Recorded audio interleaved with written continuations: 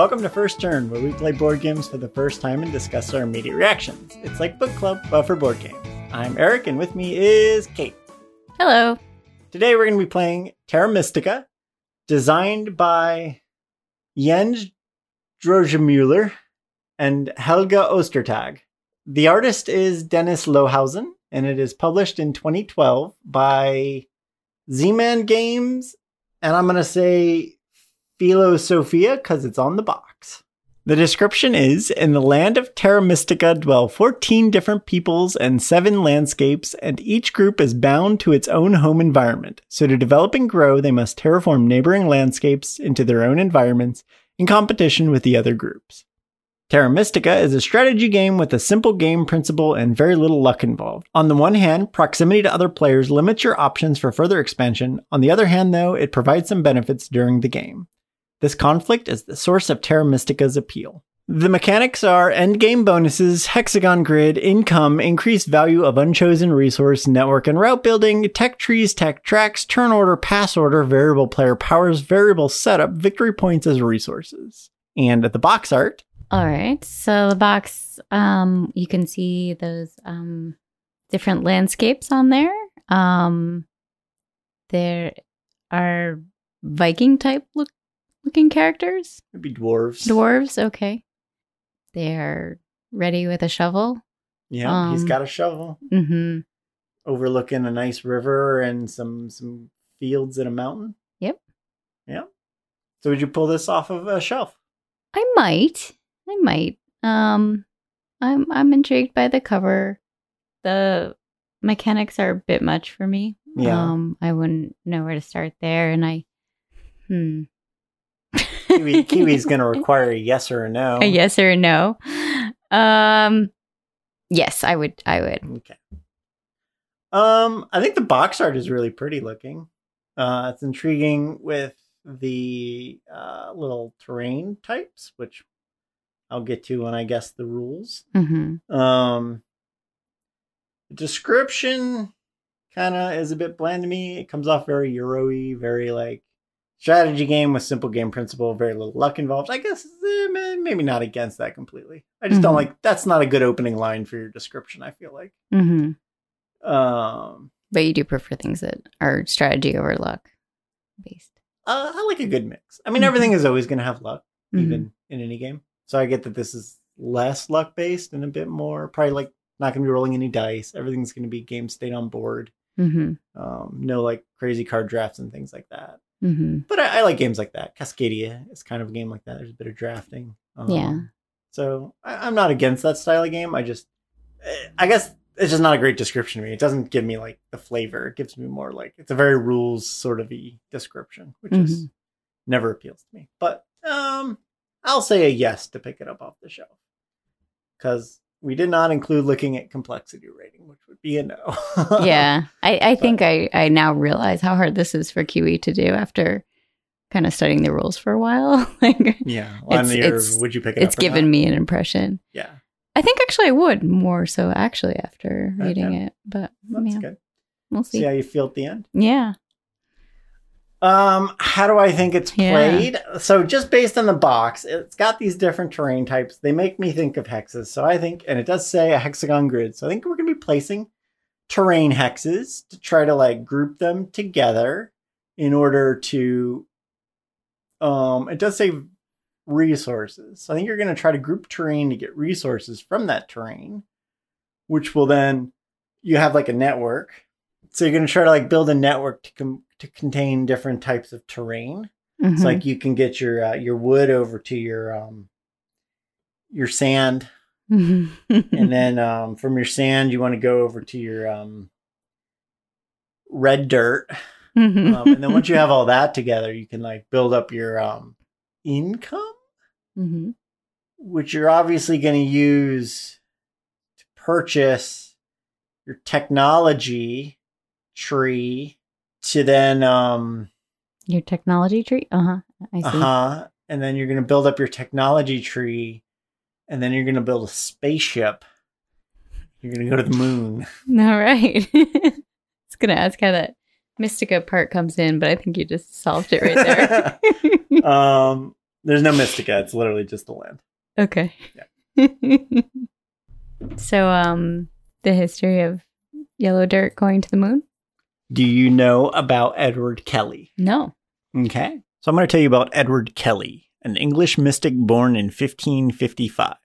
At age 27, Kelly met John Dee, who is the personal astrologer and magician of Queen Elizabeth. He claimed to use scrying to communicate with angels. After looking into one of Dee's crystals for a quarter of an hour, Kelly said he'd made contact with an angel named Uriel. This aligned with Dee's goal of translating the language of angels, his lofty motives for wanting to communicate with spirits of the other world, to elevate and unite mankind in an era of religious wars, hunger, and disease. He sought to understand the universe. Meanwhile, Kelly used his divine powers for meaningful tasks, like convincing Dee that the angels wanted them to swap wives. The two traveled Europe, giving displays of magic to the various royal courts, balancing impressing nobles and not angering the church. Kelly had brought with him from England a mysterious red powder that he said he discovered buried in the ground. As a demonstration before dignitaries, Kelly dropped a speck of it into mercury held in a crucible. With all the witnesses, shimmering gold appeared in the crucible. Soon the news spread across Prague, Europe, and even back to England that Kelly had discovered the Philosopher's Stone and could produce gold from anything. Impressing the magic-obsessed Holy Roman Emperor Rudolph II, Kelly received all sorts of lands and riches, while Dee returned home to England. But after continuously failing to produce gold as the emperor expected, Kelly was imprisoned in Prague, where he died in a failed prison escape. He tried to jump out the window and it didn't work. There you go. A quick lesson of an English mystic. Mm-hmm. All right. I can't believe you're trusting me with this. So in the game, there are 14 factions, as the description mentioned, but there are 2 factions that are recommended for a 2-player game, and that those 2 factions are the Nomads and the Witches. So I was just going to read the description of those 2 factions. So witches live in the woods, but they also dominate the air. Riding their brooms, they fly from place to place. This is why a forest that has never seen a witch before all of a sudden may become full of witches. Witches are sociable, so they gladly join up in large witch towns, where they keep trading love potions and portable curses with each other. And the Nomads. Nomads are a horse people of the desert. They used to live in tents and were always on the move. Even today, they build their dwellings using plain and light materials. This way, they can populate large areas really quickly. Nomads only dwell in deserts, and their hordes of horsemen can cause a sandstorm that may propagate to neighboring landscapes. So those are our 2 factions, and the goal is to transform terrain to our preferred terrain. So the Nomads and the Witches each have, Witches prefer forests and Nomads the desert.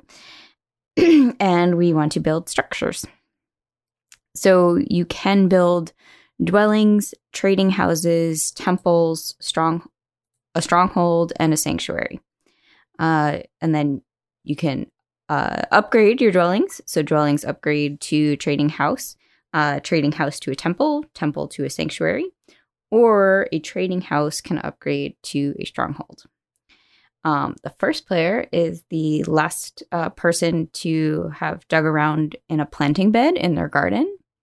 So I think, that's obviously you. Yeah, all right, I'll go first. And yeah.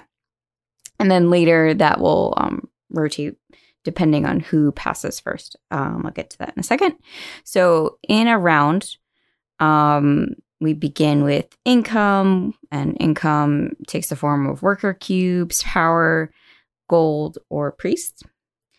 And then we have some actions to choose from. So starting with the starting player, you can take an action, one of these 7 possible actions. So one possible action is to transform and or build. So to transform, you're changing the type of terrain. And then you can also build a dwelling if you've changed it to your preferred terrain type. You can only build on your preferred terrain, and only when no other building is on that tile. And it also has to be adjacent to one of your other buildings. And to transform the terrain, it requires spades, and those are determined by our faction. Each faction has a wheel that kind of determines how many spades you need to transform your terrain. Dwellings require workers and coins in order to build them. So yeah, all of this again kind of varies or does vary faction by faction. In terms of the terrain spaces being adjacent, there are two types of adjacency. So directly adjacent or directly connected is, self-explanatory. Indirectly adjacent, it may be separated by river, and in those cases, you need to use your shipping. So, and you will, one of your actions, actually in the next option in the action list, is to advance your shipping. So you can gain, 1 shipping, 2 shipping, and so on. And so, for example, if you have 1 shipping, you can cross the river and it's still considered adjacent. The third possible action is to lower the exchange rates for spades. Spades are what you want, again, to transform terrain. The fourth is to upgrade a structure. So before that list of dwellings to trading houses to temples and so on. So upgrading, you pay a cost to upgrade your buildings. You can also send a priest to the Order of a Cult. So there will be cult tracks, fire, water, earth, and air. And you can send a priest there to advance that. And obviously that has an impact on victory points. Obviously. Obviously. And then your sixth potential action is power actions. So there will be 3 bowls of power. And you need to move the power around in the 3 bowls to charge it. So it'll start in 1, you need to move it to 2, and then to 3. And then once it's in that 3rd bowl, it will be charged and you can use it. You cannot move any power into 3 until all of the power has left 1 to 2. And there's some other ways to also increase the power. I'm not going to go into that. And with that power, you can get some other special benefits on the board. Then there are special actions. So on the board, there's going to be a few special actions that you spend a cost to use those. And those are all first come, first serve. So the first person to go there is the only person that can go there that round for those special actions. Lastly, if you can't do anything else, you can pass. And when you pass, you get the starting player token. And then there are also these bonus tiles, and you will need to trade in your bonus tile for a new one. And you must do that, whether you like it or not. There's 6 rounds in the game. Each round also has some end of round bonuses and scoring. As mentioned before, there's the proximity does play into how you transform the terrain and build your dwellings. When you build next to another faction, that other faction can gain power in exchange for victory points. So we will both be starting with 20 victory points. And so if I build a dwelling near yours, you can decide to take power and lose victory points. You're going to want to try to build towns. So towns are 4 or more adjacent buildings with a level of power of 7 or more. This is, I think, a different power than the power tokens. Each of the dwellings has a certain amount of power, and it needs to add up to 7 or more. And once you unlock your sanctuary, then you can use that to build a town for only 3 or more adjacent buildings, but still a 7 or more power. You can upgrade to sanctuary, or when you upgrade to a sanctuary or a temple, you can also get a favor token. And those have abilities like moving you up on the cult track or some other benefits as well. You win by having the most points. Yes, you get victory points along the way through various actions and bonuses, and then there are a few more end of game bonuses as well to get those victory points. You gotta say, and them's the rules or something like that. Okay, and them's the rules. Well, let's play.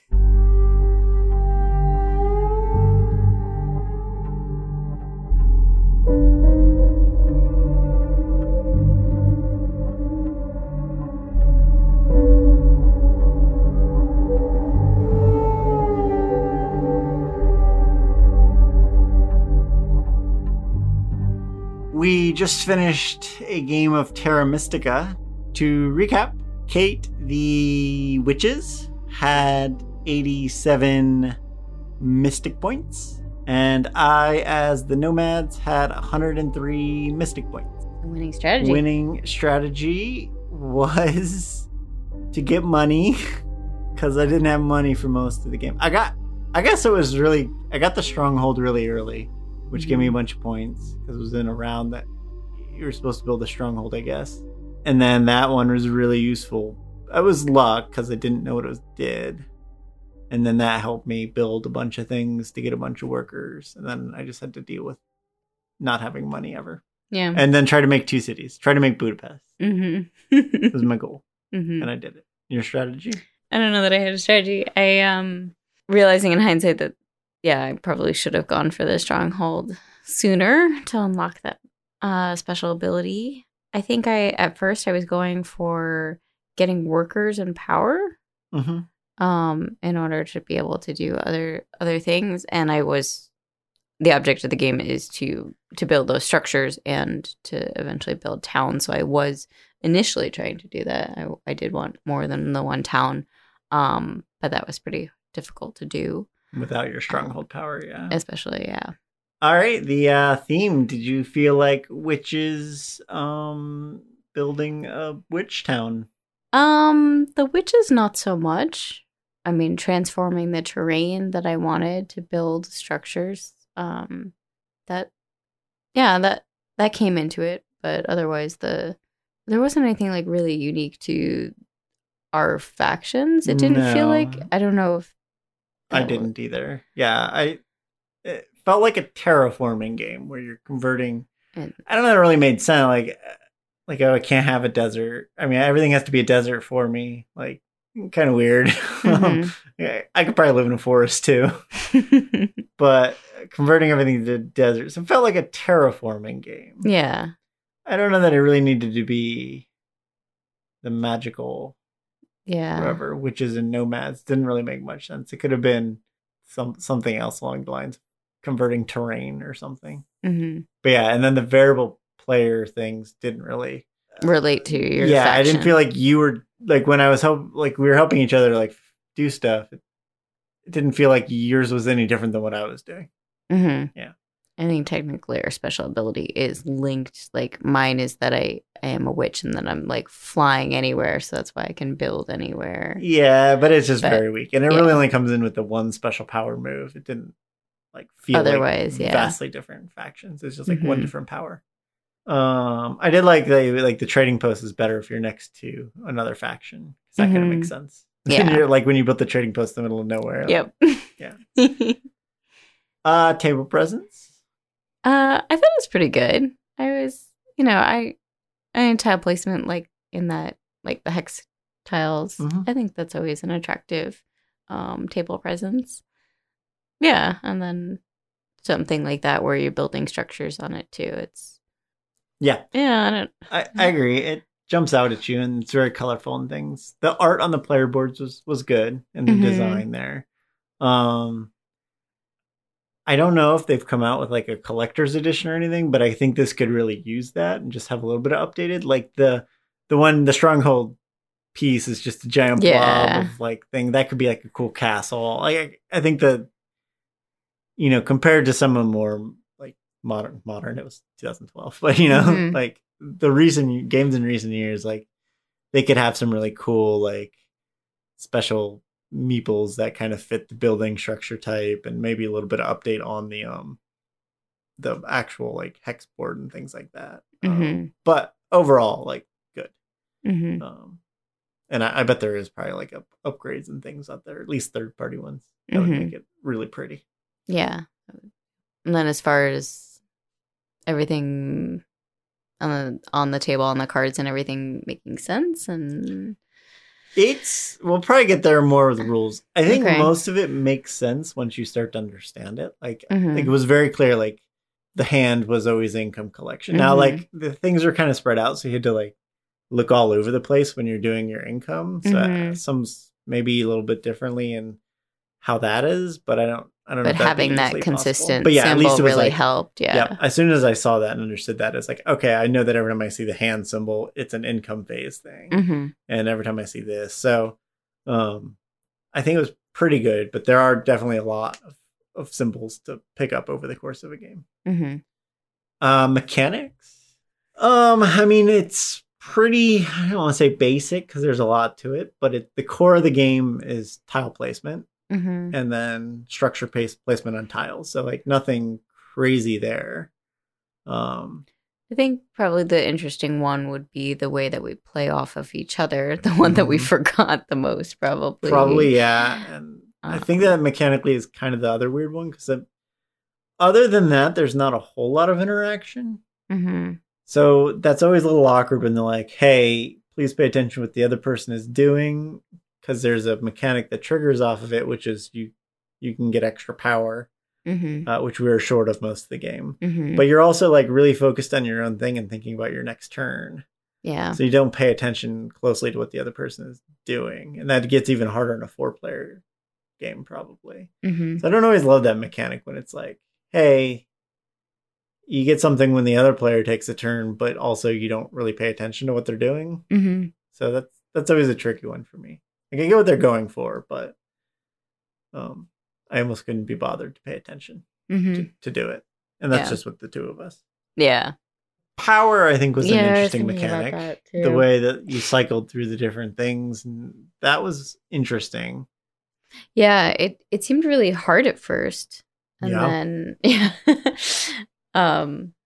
I think the way that also the dwellings like leaving and coming back to reveal the income, that was interesting too, because it seems kind of dumb thinking about it, but I would forget that I'd be losing one. I'd be so excited about the one like that I would be getting. You're excited to upgrade, and I'd be like, oh no, I cover a worker. yeah, I did that a couple times too. And a couple times I thought about it. I was like, do I really, especially the trading posts, like those were pretty good because they gave you money and we were struggling for money most of the game. And I bet it would probably be smarter to like get a bunch of those. Yeah, keep all your trading posts so you out can as get much power as possible. And money. Yeah. But we didn't do that. We got excited and upgraded them. And then we were struggling for money the whole game. And that's really your biggest income. I'm curious about the adjacency and the indirect and the direct. And I'm wondering if it really needed to be that complicated. There were a couple things mechanically that I thought we've talked about before where you kind of like, you make a game and then you kind of maybe cut out some of the pieces that don't really add and just add complexity without adding much fun. And I got the shipping thing. I think I could have done without. That didn't add much to the game for me, but maybe that's key to how you can spread out more. If you can terraform within direct over, I don't know, maybe it would be needed more with more players. Like maybe we had so much board to play with that we didn't. We didn't really block each other. Yeah. So maybe just a 2-player thing. But at least in our playthrough, that was one that I was like, I didn't really get it and I didn't really care about it. Otherwise, like the shovels to sort of upgrade your hex types. I like that, even though I didn't really have to worry about it too much with my stronghold power. All the buildings and stuff I thought were good. I think most of the mechanics kind of made sense and fit well together. That's the only one that kind of jumped out. Oh, and then we talked about the turn order when we were playing that with the 2-player game. Yeah, it was we pretty much took the same amount of turns, so the turn order always stayed the same. Yeah. So I almost wonder for the 2-player if you shouldn't have that role of the passing player takes it, and instead we should alternate. Could be, yeah. the cult thing was interesting. I don't think it added a whole lot, but I didn't mind that it was there. Sometimes there's a weird trackers they add in. Coinbro was one that did it, and Taverns of Tiefenthal did it, where there's just this whole other tracker that was like didn't even fit with the core game. So it wasn't like that in this one, but I did like to send them off to their cult life. That was a fun little bit of the theme, I guess. Yeah. Rules. I guess learning the game was. I mean, it's a lot. This is one of, if not the most complex game we've played. I don't know. At least Board Game Geek rating. So it's a very complex game. I think compared to Bonfire, I picked it up a lot faster. And then I will say, like, it's one where every round you're going to uncover new symbols and things to figure out. It's like even on the very last round where you're still in the rule book, like, what does this symbol mean? We've just uncovered this one, and we've just unlocked this, and now we have towns. What do those mean? And we have the special, don't even know what they're called. They call them the oval pieces. Like, what do those mean? And what do these scoring tracker mean? So, like, it's just one of those games where I feel like you're always going to be in the rule book trying to figure out what some of this stuff meant. And even if, like, you played it a handful of times, as long as you took a break between each one, I still feel like you'd be going to look it all up. Need to double check it, yeah. But I mean, the symbols do make sense once you understand them. It's just you have to read through and get them. Yeah. How is it teaching the game? I learned that it's a lot harder than I thought it would be. I mean, I knew I was taking on a lot with this game, but I did think that I had a better handle of it until we started playing. I realized I didn't even know the rulebook well enough to easily find things. I don't think the rulebook is laid out as well as it could. Yeah, like, you haven't gone through a lot of rule books, but even my favorite part of the game is that it came with 2 rule books, and my copy was in French. So I was just reading French rules at Kate the whole game. That was my favorite part of the whole game. But just like glancing through that and glancing through the English rule book, yeah, the layout seemed really hard to look up. Yeah, stuff, and there was just a lot of text everywhere. And then even like there's a lot of examples, but like one of the examples confused us more than had we not looked at the example. Yeah, I need to look at it again to suggest a way to organize it better, but I know it definitely like jumped around in terms of like it was hard to know, am I going to find this in the section about taking the power action, or am I going to find it in the section later that also has to do with power? Like, right. Well, like, so like the one at the end was when you uncover the sanctuary. Yeah, there's a symbol underneath it. Right. And we went to the sanctuary section, and it didn't mention the symbol, but the symbol was related to building a town. So it was in the building a town section, but we wouldn't have known to look there. We just flipped through the book until we happened to see the symbol. Right. It's like we wouldn't have known because we're looking for what does this symbol mean. So we're going to go to where we see the symbol. We're not going to go to where we'd need to know what the symbol meant to go find it in that spot. Right. So, I don't know. Right. I'd be curious to see like Kiwi's rulebook expertise, how this compares. Yeah. And then I like the little stories of the factions throughout was cute, but I think that also made it frustrating too. You had these red boxes everywhere that were just interrupting the content. And sometimes you couldn't even tell, like, I didn't even realize that the content continued because they had put something there and then actually that section continued on. It's like, I don't know. What they could have just put them all at the end, so you have all your lore and stuff if you were interested in it. Yeah, when in that section with about the different factions. Yeah, have the lore and then the special like abilities. A page on lore and a page on rules, or however. Yeah. But this is another one of the games where I kind of say, like, if the lore doesn't come out in the game and it's only in the rule book, then like, is it really part of the game? So, player interaction. It was fairly interactive, but I think it was disappointing considering how much they sold that it would be very interactive, that you really could just like certain ways that you could prevent your opponent from doing things or benefit from them doing things. Like that didn't come through really. No.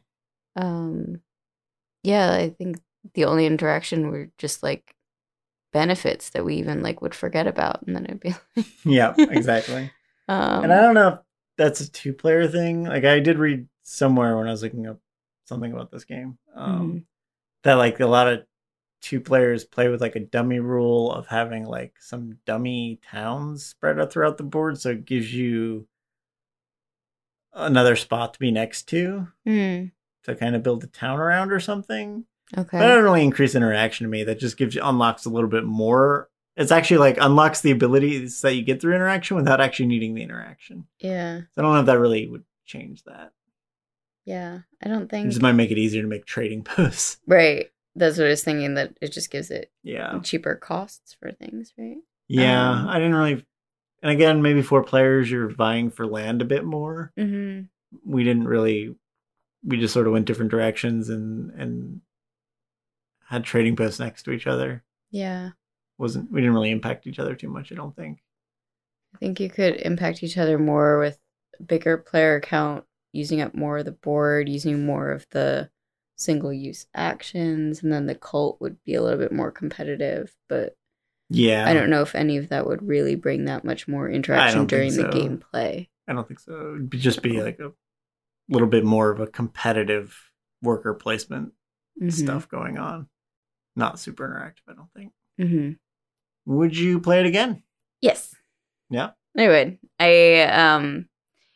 There was a lot there to learn, but I don't feel the way I did like after Bonfire. Like this time I was like, okay, it all makes sense after getting through it. And so then, that's my thing. I always want to do it better. So, yeah, after like learning it, but it was fun. So I would want to play it again, and with a better understanding of it. Would you play it? I'm thinking. Yeah. I'm borderline. I think if it were yes, I'd want to do with a higher player count. Mm-hmm. I think would be a little bit more interesting. Mm-hmm. Like it's I don't think it's ever going to be like a super interactive Euro, but it's a lot different than like a lot of the worker placements and stuff. Like I don't know that I've played anything a lot like it. It kind of like takes elements of a bunch of different sort of Euro-y games, and puts them together. So I thought it was fun. I enjoyed it. I'll say yes, because I can't think of a game I'd be like, I'd much rather play this instead. Mm-hmm. So because of that, I'll say yes. I don't know if I'd play it a lot more, but I think playing it with a 3 or 4 player count would be interesting to see how that changes. Mm-hmm. But I mean, I had fun like making my 2 cities and linking them together with a bridge. Yeah, it was just enjoyable. So, yeah. So that was Terra Mystica. If you have any recommendations of games you would like to hear our impressions on, please send them our way. You can do it via email at firstturntabletop@gmail.com or hit us up on Twitter or Instagram at firsttturncast. The podcasting camel, as he's, joining the nomads in the desert. And he's joining a cult. He's joining a cult. The fire cult. And as he's doing that part of his initiation ritual, please don't forget to rate, review, and subscribe on your favorite podcatchers. We look forward to hearing more from you. Play more games.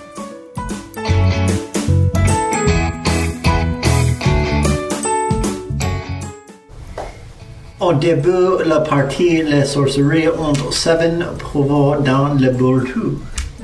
Which is what I did. I know.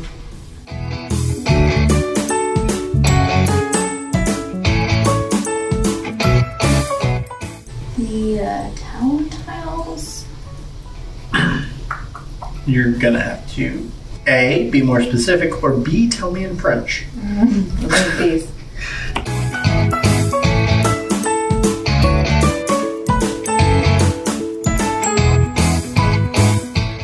I thought I did well with this. Yeah, that's what always happens to me. It's like, I think I get it. And then I start playing, it's like, I don't get it. I get it.